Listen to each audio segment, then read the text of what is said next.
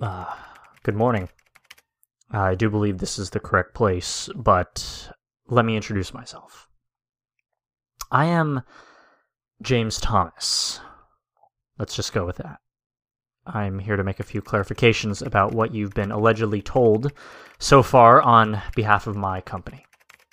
First and foremost, there is no underground vault or bunker within Disneyland Paris. There was an extensive search by our team, and nothing like that has been found, or will be found. The truth simply is, such a place never existed. Secondly, the reported car crash that occurred, not a single shred of evidence was found of it. And don't you think it's odd that a violent car crash has not even been found, or even a sign that it occurred in the first place?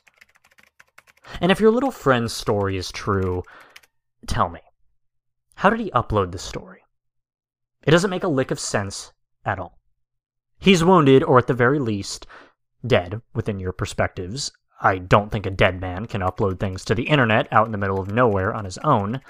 And robots coming to life, possible, I suppose, but the technology seen in sci-fi movies is still at least a century away. This individual is telling you that an audio wax figure from the 80s or 90s are somehow more advanced than the technology nearly 20 years later? Unlikely.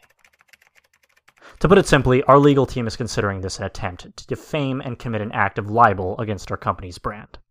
If Zachary does not cease, we will not be afraid to go forth with a potential lawsuit.